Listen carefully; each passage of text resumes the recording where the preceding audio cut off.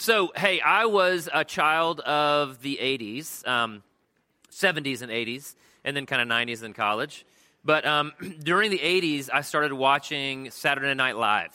And so what would happen is my high school buddies and I would get together and we would watch, these were during the days of Adam Sandler and Chris Farley, 80s. And one of the skits that was really popular during the mid-80s was a skit called Church Chat. And I don't know if you guys are familiar with Church Chat, but the character in Church Chat was played by Dana Carvey, and her name, she was the church lady. So here's a picture of her right here. And she had all these little taglines, "Isn't that special?" And, all these little things. Anyway, but the gist of the show is that Dana Carvey would interview, famous people that had usually gotten into some sort of trouble publicly.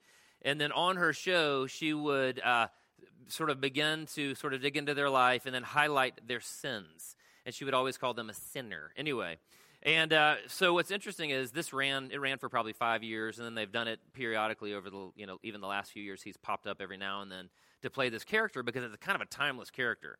And what Dana Carvey said is he said, I modeled this character after the women in the church where I grew up because they would always sort of keep track of whether or not I was in attendance and whether or not I was behaving well and whether or not I was sinning, right? And so he grew up in a church where he conceived of sin as breaking the rules, right? Breaking the rules. And that's frankly the way that most of us probably think about sin as well, that sin is breaking the rules, and to some degree it is. We shouldn't lie, we shouldn't steal, we shouldn't murder, we should not break those rules. I think we can agree on those things. I think we can also agree, however, that it goes a little bit deeper than just not breaking the rules. But let me jump in really quickly, and I'm going to read a couple of different definitions of sin and maybe add some nuance to this. And let me just begin by saying we're entering into a 4-week series on sin.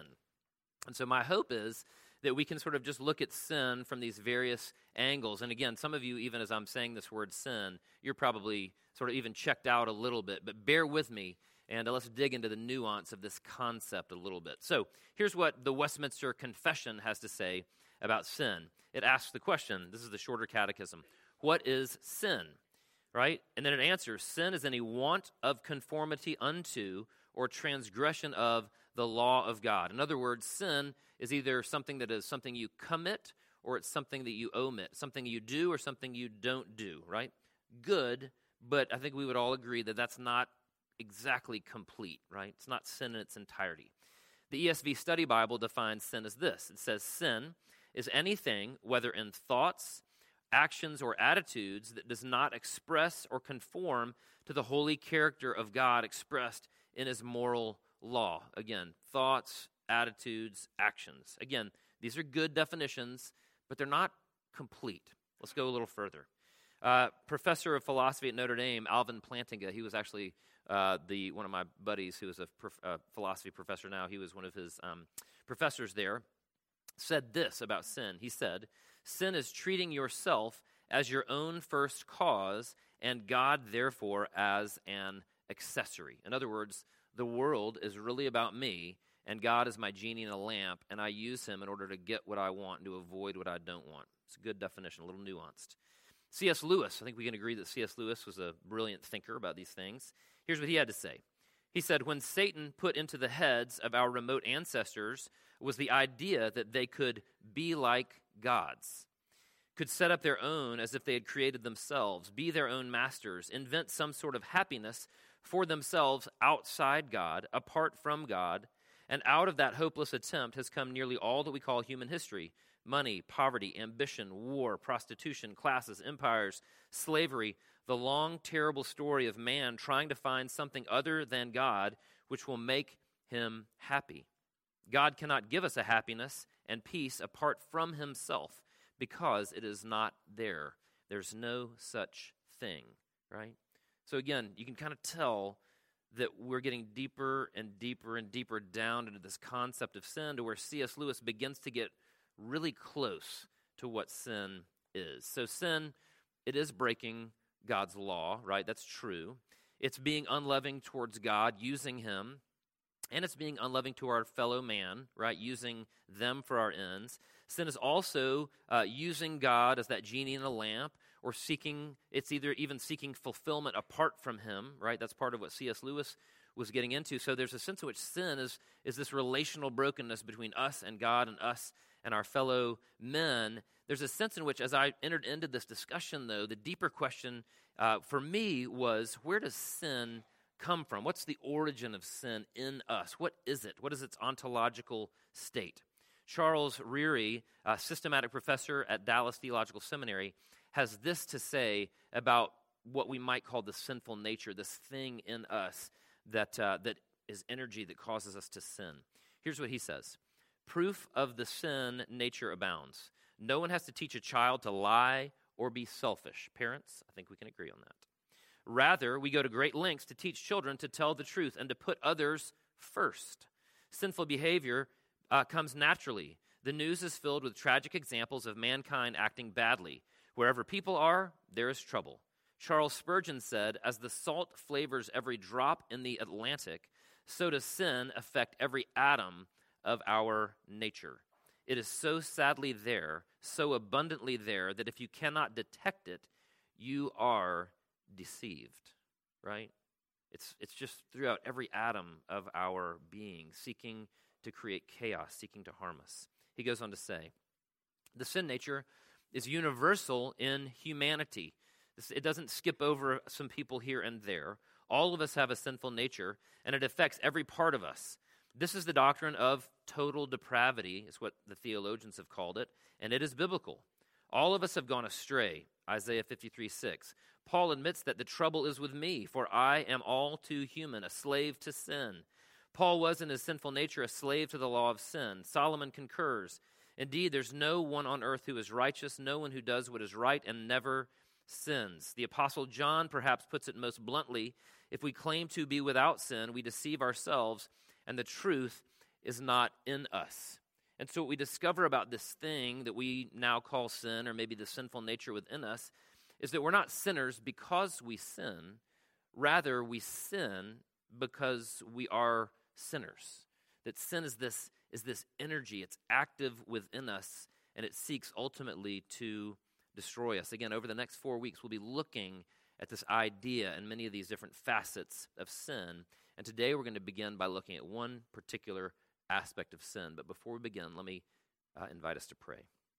Father, we thank you very much for bringing us here today. And Father, I thank you that like a good doctor, that you are willing to tell us the bad news in order that you might tell us the good news. And so, Father, I pray today that you would open our hearts and our minds to hear this bad news, and that this bad news would then drive us to trust in you as our Father and your Son, Jesus, as our Savior. Father, we pray all these things now in the name of your Son, Jesus Christ. Amen. So, my family could probably tell you the type of shows I like to watch on Netflix or Amazon Prime, and some of them would be embarrassing. But one of the things that I really do like to watch are nature documentaries, right? So you go into the documentaries section way at the bottom of Netflix, and you work your way over, and you find, the one with the swordfish and the school of fish. I'm watching it. Love that stuff. You know what I mean? The bear eating salmon. I'm all over it. Anyway, love those documentaries. Well, not too long ago, I was watching a documentary, and this documentary begins with this humpback whale mother, and a calf, and they're making their way across the Pacific. And it's sort of this beautiful, calm scene where they're making their way through this blue, beautiful water. And all of a sudden, the shot zooms out, and about a quarter of a mile behind them is a pod of killer whales. And it's basically that these killer whales have heard the mother humpback whale and the calf, and they are pursuing this mother and this calf. And so they get closer, and they get closer, and they get closer, and it's a pod of probably 5 or 6 killer whales. And what happens is they surround this mother humpback whale, which she is, 6 to 10 times their size, but the calf is about the same size as the killer whales. And what they're trying to do is they're trying to separate the calf from its mother. And so they swim in between it and its mother, and once they separate it from its mother, they begin to ram this calf, this humpback whale calf. They try to make it so it can't breathe, and they push it constantly away from its mother. And what happens is the documentary then tells you they're not biting this calf in order to tear it to pieces yet. But what they're doing is they're trying to separate it from its mom, and then they lay on top of this humpback whale calf in order to try to drown it. And so this battle sort of ensues, and you're watching this drama unfold in front of you. And the whole time, you're like, what is going to happen? The mom is sort of trying to defend her calf. She's, got these huge flukes, and she's these flippers, and she's trying to use her body weight to scare off the killer whales. But they keep, hitting this little calf, and they keep separating the calf, and they keep laying on the calf. And then finally, what the mother does is the mother actually swims underneath the calf, so the calf's body weight is on top of her, right? And then the drama continues to unfold as they seek to separate her from her calf. But it's this really interesting picture. And I remember as I watched this, I remember thinking, what an interesting picture of sin, right? That sin seeks to separate us from those that would protect us. That sin seeks to harm us. Sin seeks to drown us and devour us. That's definitely one of the aspects of sin, right? This energy, this thing within us, that it seeks to destroy us. Genesis chapter 4, verses 2 through 7, begin to sort of talk about sin. Now, within Genesis, we've already seen the effects of sin and even the temptations of sin as Satan employs some of these tactics with Adam and Eve. But in verses 2 through 7, we hear what God has to say about sin. So if you will, follow along with me. Genesis chapter 4, verses 2 through 7. Now, Abel kept flocks, and Cain worked the soil, right? So you guys are maybe familiar with Adam and Eve's two of their children, Cain and Abel. In the course of time, Cain brought some of the fruits of the soil as an offering to the Lord. And Abel also brought an offering, fat portions from some of the firstborn of his flock. Okay, let's pause there for 1 second. So here are Cain and Abel, and they both are bringing an offering to the Lord. Now, many of us, when we think about offerings from the Old Testament, we think about sin offerings, right? And we think it has to be sort of a, killing an animal to symbolize sort of propitiation with God.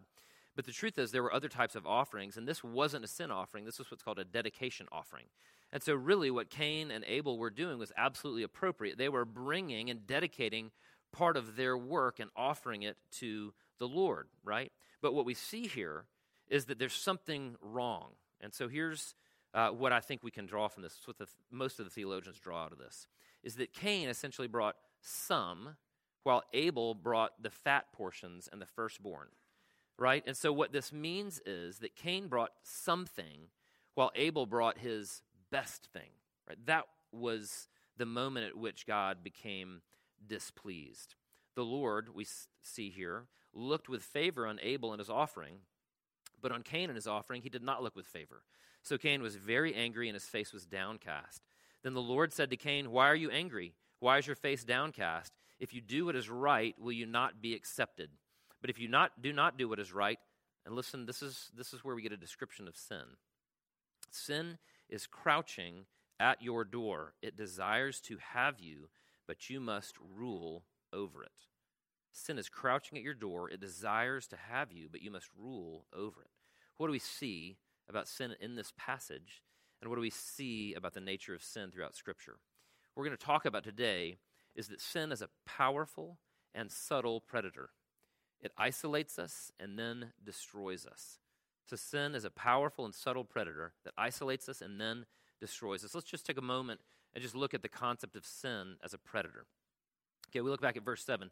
Sin is crouching at your door. It desires to have you, but you must rule over it.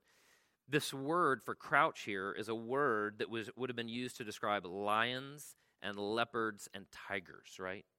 And so clearly what the imagery here is, it's pretty clear, it's that sin is this active entity, and it is like a predator lying in wait to attack you when you least expect it. Now, I've got a little bit of a disturbing video that I'm going to show you here, but I think you're mature enough to handle it. But it's going to illustrate sort of this picture of sin crouching as a predator. So, Jack, if I can get you to go ahead and show the clip. All right, that's good.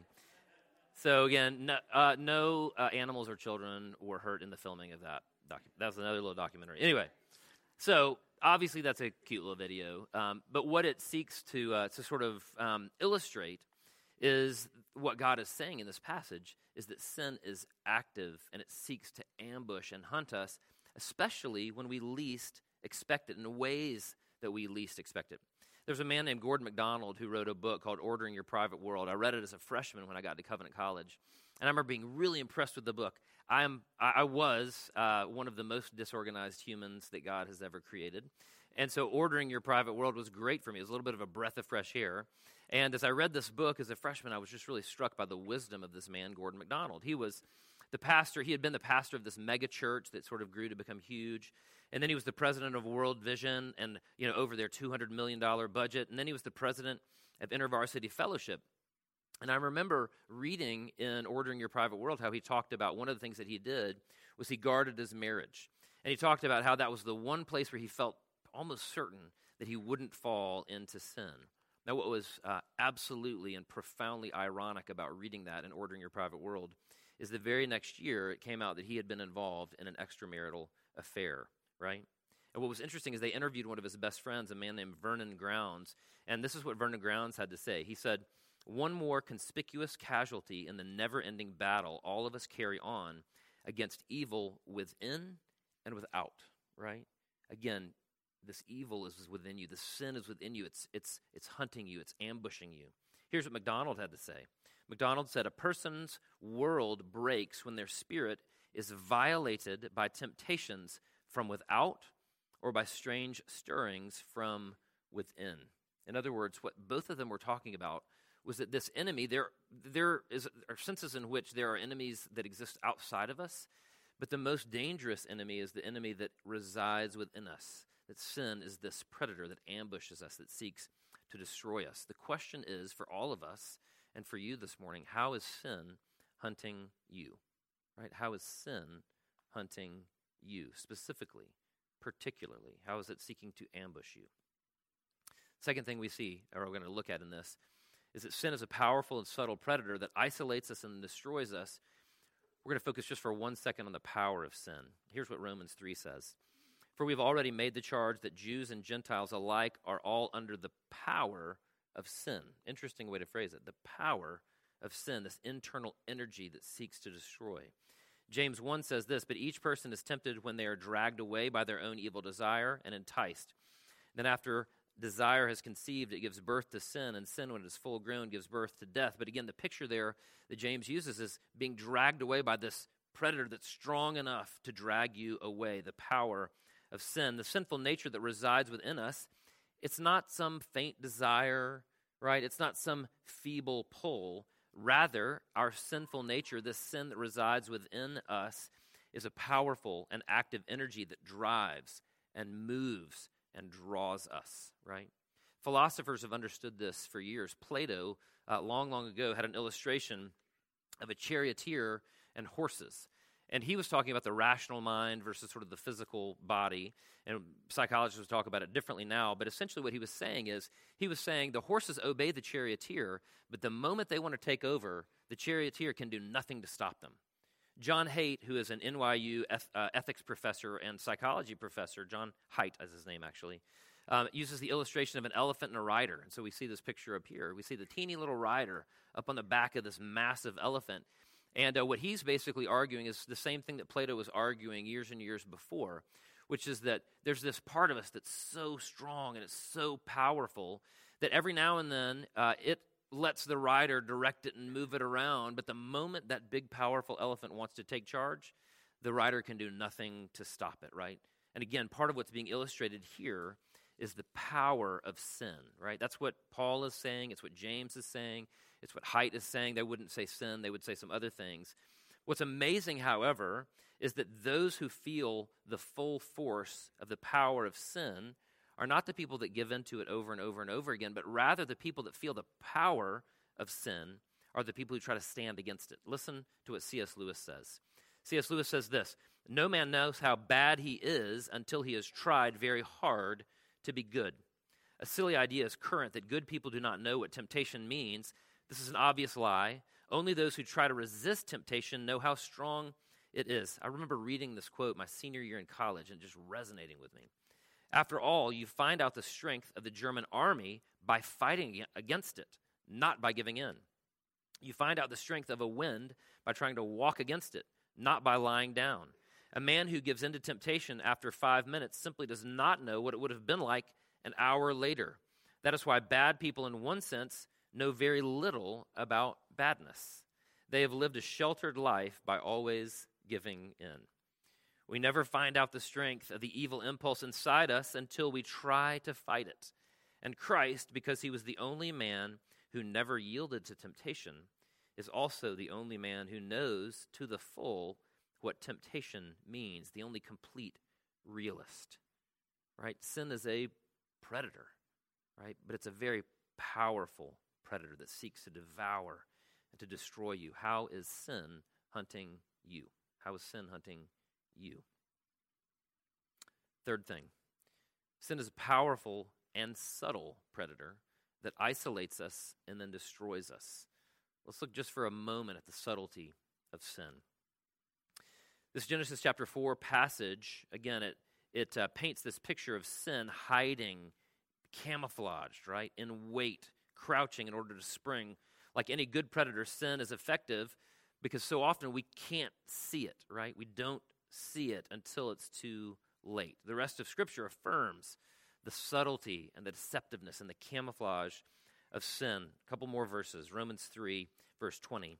Therefore, no one will be declared righteous in God's sight by works of the law. Rather, through the law, we became conscious of our sin. That's exactly what Joel talked about this morning. Right? We thought we were great till all of a sudden we kept realizing that we kept breaking and couldn't keep the law. Romans 7. For sin, seizing the opportunity afforded by the commandment, deceived me, and through the commandment put me to death. Again, there's this idea of it being invisible. It's deceptive. It's camouflage. It's hard to see. When I was in my first year at Covenant Seminary in St. Louis, here I'm 23. I'm working on my Master's of Divinity to become a pastor. And I've told any number of you guys this story before. But I remember hearing Brian Chappell, the president of Covenant Seminary, basically saying this. He was basically saying, it's not what you do that makes you acceptable to God, nor is it what you have done that makes you unacceptable to God. What makes you acceptable to God is what Christ has done for you. In other words, it's the perfect life of Christ, his death and resurrection, his perfection. That's what makes you acceptable to God. I grew up at a wonderful church. I grew up in the youth group. I went to a Christian school through 8th grade. I went to Covenant College. I was surrounded by Christianity. I probably had heard the gospel, 1,000 times. And yet, as a 23-year-old, it was almost like I heard the gospel for the first time. Because when I was in high school, I defined myself and basically argued to God, hey, God, you should accept me because I don't hook up with girls, I don't drink, I don't do this, I don't lie, I don't do all these things. Therefore, you'll accept me, right? And then I got to college, right? And when I got to college, I was surrounded at Covenant College by a lot of other people that also didn't do the same bad stuff that I hadn't done. And so all of a sudden, I was faced with this decision like, well, who am I now? And so I decided to define myself by what I did do. And so I volunteered with an organization called Student Venture, which is a little bit like Young Life. And I volunteered to be the editor of this thing called the Wittenberg Door, which is where different spiritual discussions happened at Covenant. And I worked with a youth ministry at Lookout Mountain Pres for 2 years. I did all these things. And again, what I was basically doing is I was basically saying, all right, I'm not doing all this bad stuff. I am doing all this good stuff. And then I stood before God and I said, I'm good enough, right? You're going to take me, right? I'm in. And what I didn't realize was the subtlety of my sin. Because what I was fundamentally saying was, the sacrifice of your son Jesus isn't enough, right? It's not enough. I've got to add some more to it. I've got to make sure not to put too much back in it. Fundamentally, God, I don't believe that your son Jesus' perfect life, death, and resurrection is enough. It's a subtle, subtle sin. Right? C.S. Lewis, because he's great, says this. He says, it does not matter how small the sins are, provided that their cumulative effect is to edge the man away from the light and out into the nothing.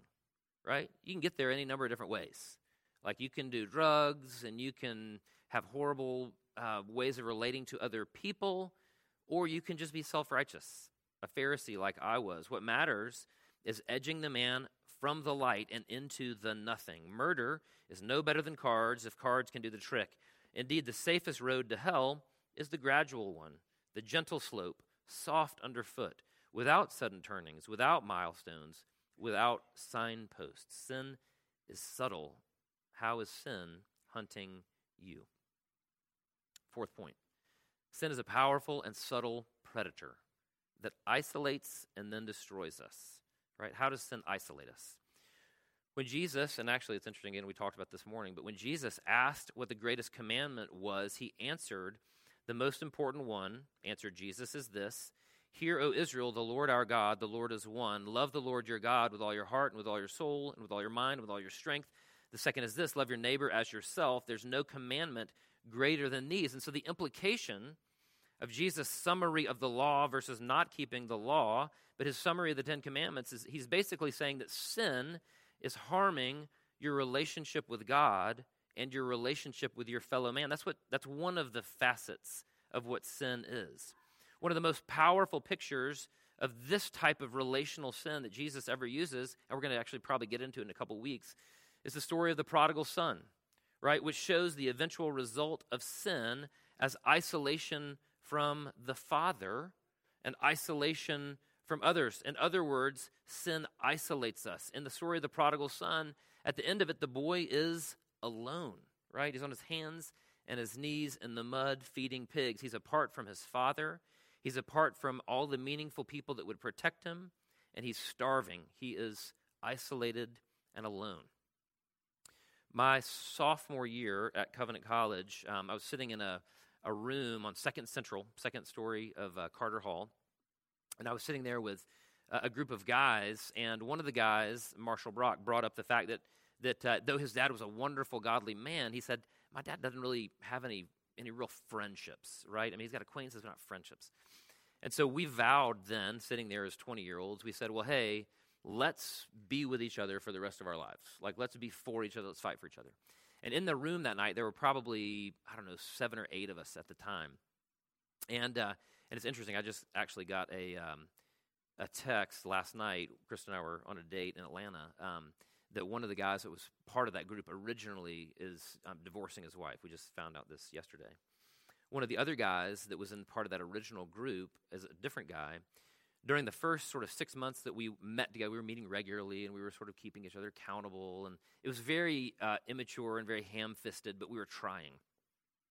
And this guy that was in the group originally, was a great guy, good friend to us all. We all played soccer together. But we started noticing that he had been hanging out with somebody. I don't want to go into too much information, but hanging out with a young lady. And he was basically sort of torn, right? He was in this tension between being in relationship with us, this group of 7 or 8 of us that were really trying to honor God and walk with the Lord. But he was also faced with the temptations that were afforded him through this other relationship. And so little by little, he drifted away until he just sort of withdrew from the group, and we tried to sort of invite him back in. But I don't think he really wanted to be part of what was happening. And this is my group, that now we're still together, 26 years later.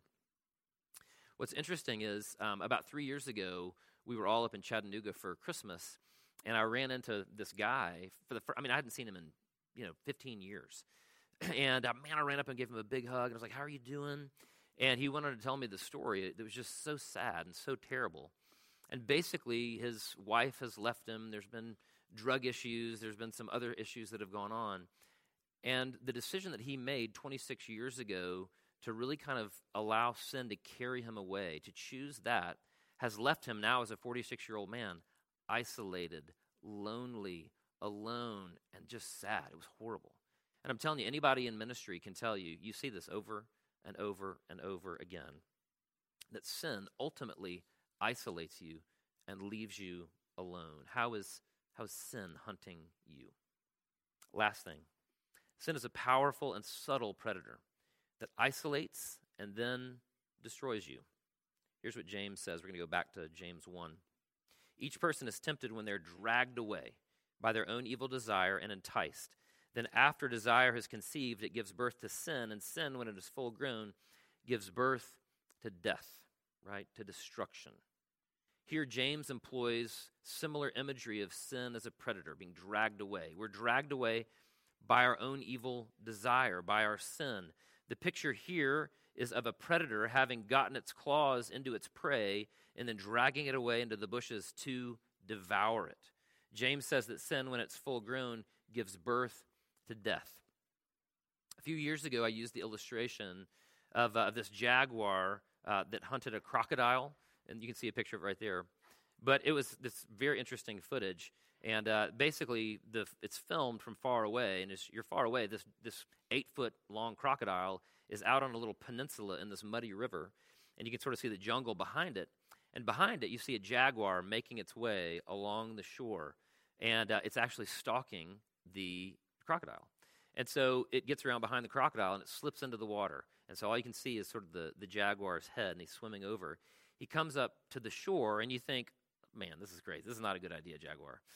But the jaguar jumps up out of the water onto the back of this crocodile. The crocodile tries to get out of the way, but the jaguar sinks its fangs into the crocodile's head, right behind its head, and it carries the crocodile off like it's a Snicker bar that it just bought at the 7-Eleven.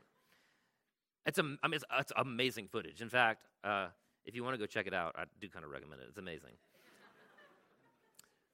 But then the jaguar doesn't stay on the shore. The jaguar jumps into the water, right? This is the crocodile's territory. He jumps into the water, swims back across this section of the river, and drags it up into the woods and eats it. That's amazing. Like, it's absolutely amazing, right? So how does sin lead to death? How does sin seek to devour you? Again, there's so many different facets of this definition of sin, and we're going to get into a couple of them over the course of the next 4 weeks. But one of those facets is saying, I'm going to determine for myself what's right. I'm going to determine for myself what's good. I'm going to determine, for myself how I'm going to live life. And throughout Scripture, we're told over and over and over again of that way, the result of that way of sinning, of thinking is death. James says it here.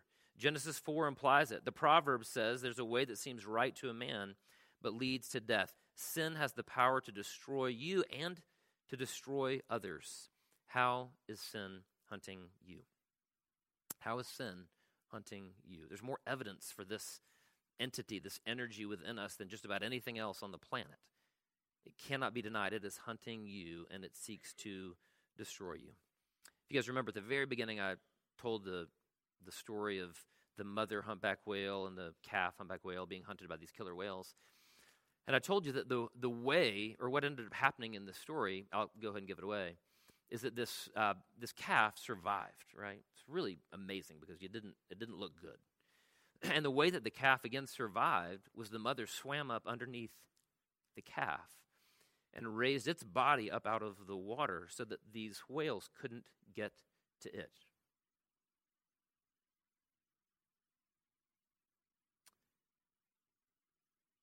And so the whales eventually swam off. They gave up, the killer whales. This morning, we're going to celebrate the Lord's Supper. And so on my right, there are tables with bread and wine, and on my left, there are tables with bread and grape juice. What we have to understand about this meal is this meal that we call the Lord's Supper or the Eucharist is very much Jesus saying, climb on my back, and I'll protect you, right, from sin and from death. And so what I would like to invite you to do today is I would like you to remember the gospel. And the gospel is that your salvation, your protection from death and from sin, from hell, is not in your own strength. It's not in your own goodness. Rather, it's in Jesus who gave himself for you, who put himself between you and the threat in order to save you, though it eventually cost him his life. And so what this meal means today is that you are safe, right? If you trust in Jesus alone as your Savior, then you are safe, right? And so I would invite you to take that meal this morning, to take that bread and dip it into the wine, and remember the sacrifice of Jesus on your behalf. And just one more thing, two more things. One, that this meal is not for people who don't trust in Jesus alone. It is for people who trust in Jesus alone for their salvation, but it's just not for people who haven't come to that point yet. And so that's not intended to be offensive, but this is a family dinner, right, that reminds us of Jesus sacrificing himself for us. The other thing that I would like to offer to you is this morning we have elders in the church, and if they want to come up front after or during the Lord's Supper, they'd be willing to pray with you And then there are other people in the church as well who love the Lord and who know the Lord, and I'd invite you guys to come up and to pray with people if they desire to be prayed with as well. But before I set you free to receive and to take the Lord's Supper, let me read the words of institution, and then I'll pray. For I received from the Lord what I also passed on to you. The Lord Jesus, on the night he was betrayed, took bread, and when he'd given thanks, he broke it and said, "This is my body, which is for you. Do this in remembrance of me." In the same way, after supper, he took the cup, saying, "This cup is the new covenant in my blood. Do this whenever you drink it in remembrance of me. For whenever you eat this bread and drink this cup, you proclaim the Lord's death until he comes." Let's take a moment. Let's pray. Father, thank you for giving us a diagnosis. I thank you for revealing to us our sinful nature, this energy within us that seeks to harm us and to separate us from you and from others. And Father, I pray that you would enable us to see how evil is hunting us, how sin is a predator that seeks to destroy us. But Father, this morning as we begin or prepare to take the Lord's Supper, I pray that we would see that you and your Son Jesus, that you're more powerful than any predator, that you're more powerful than any enemy.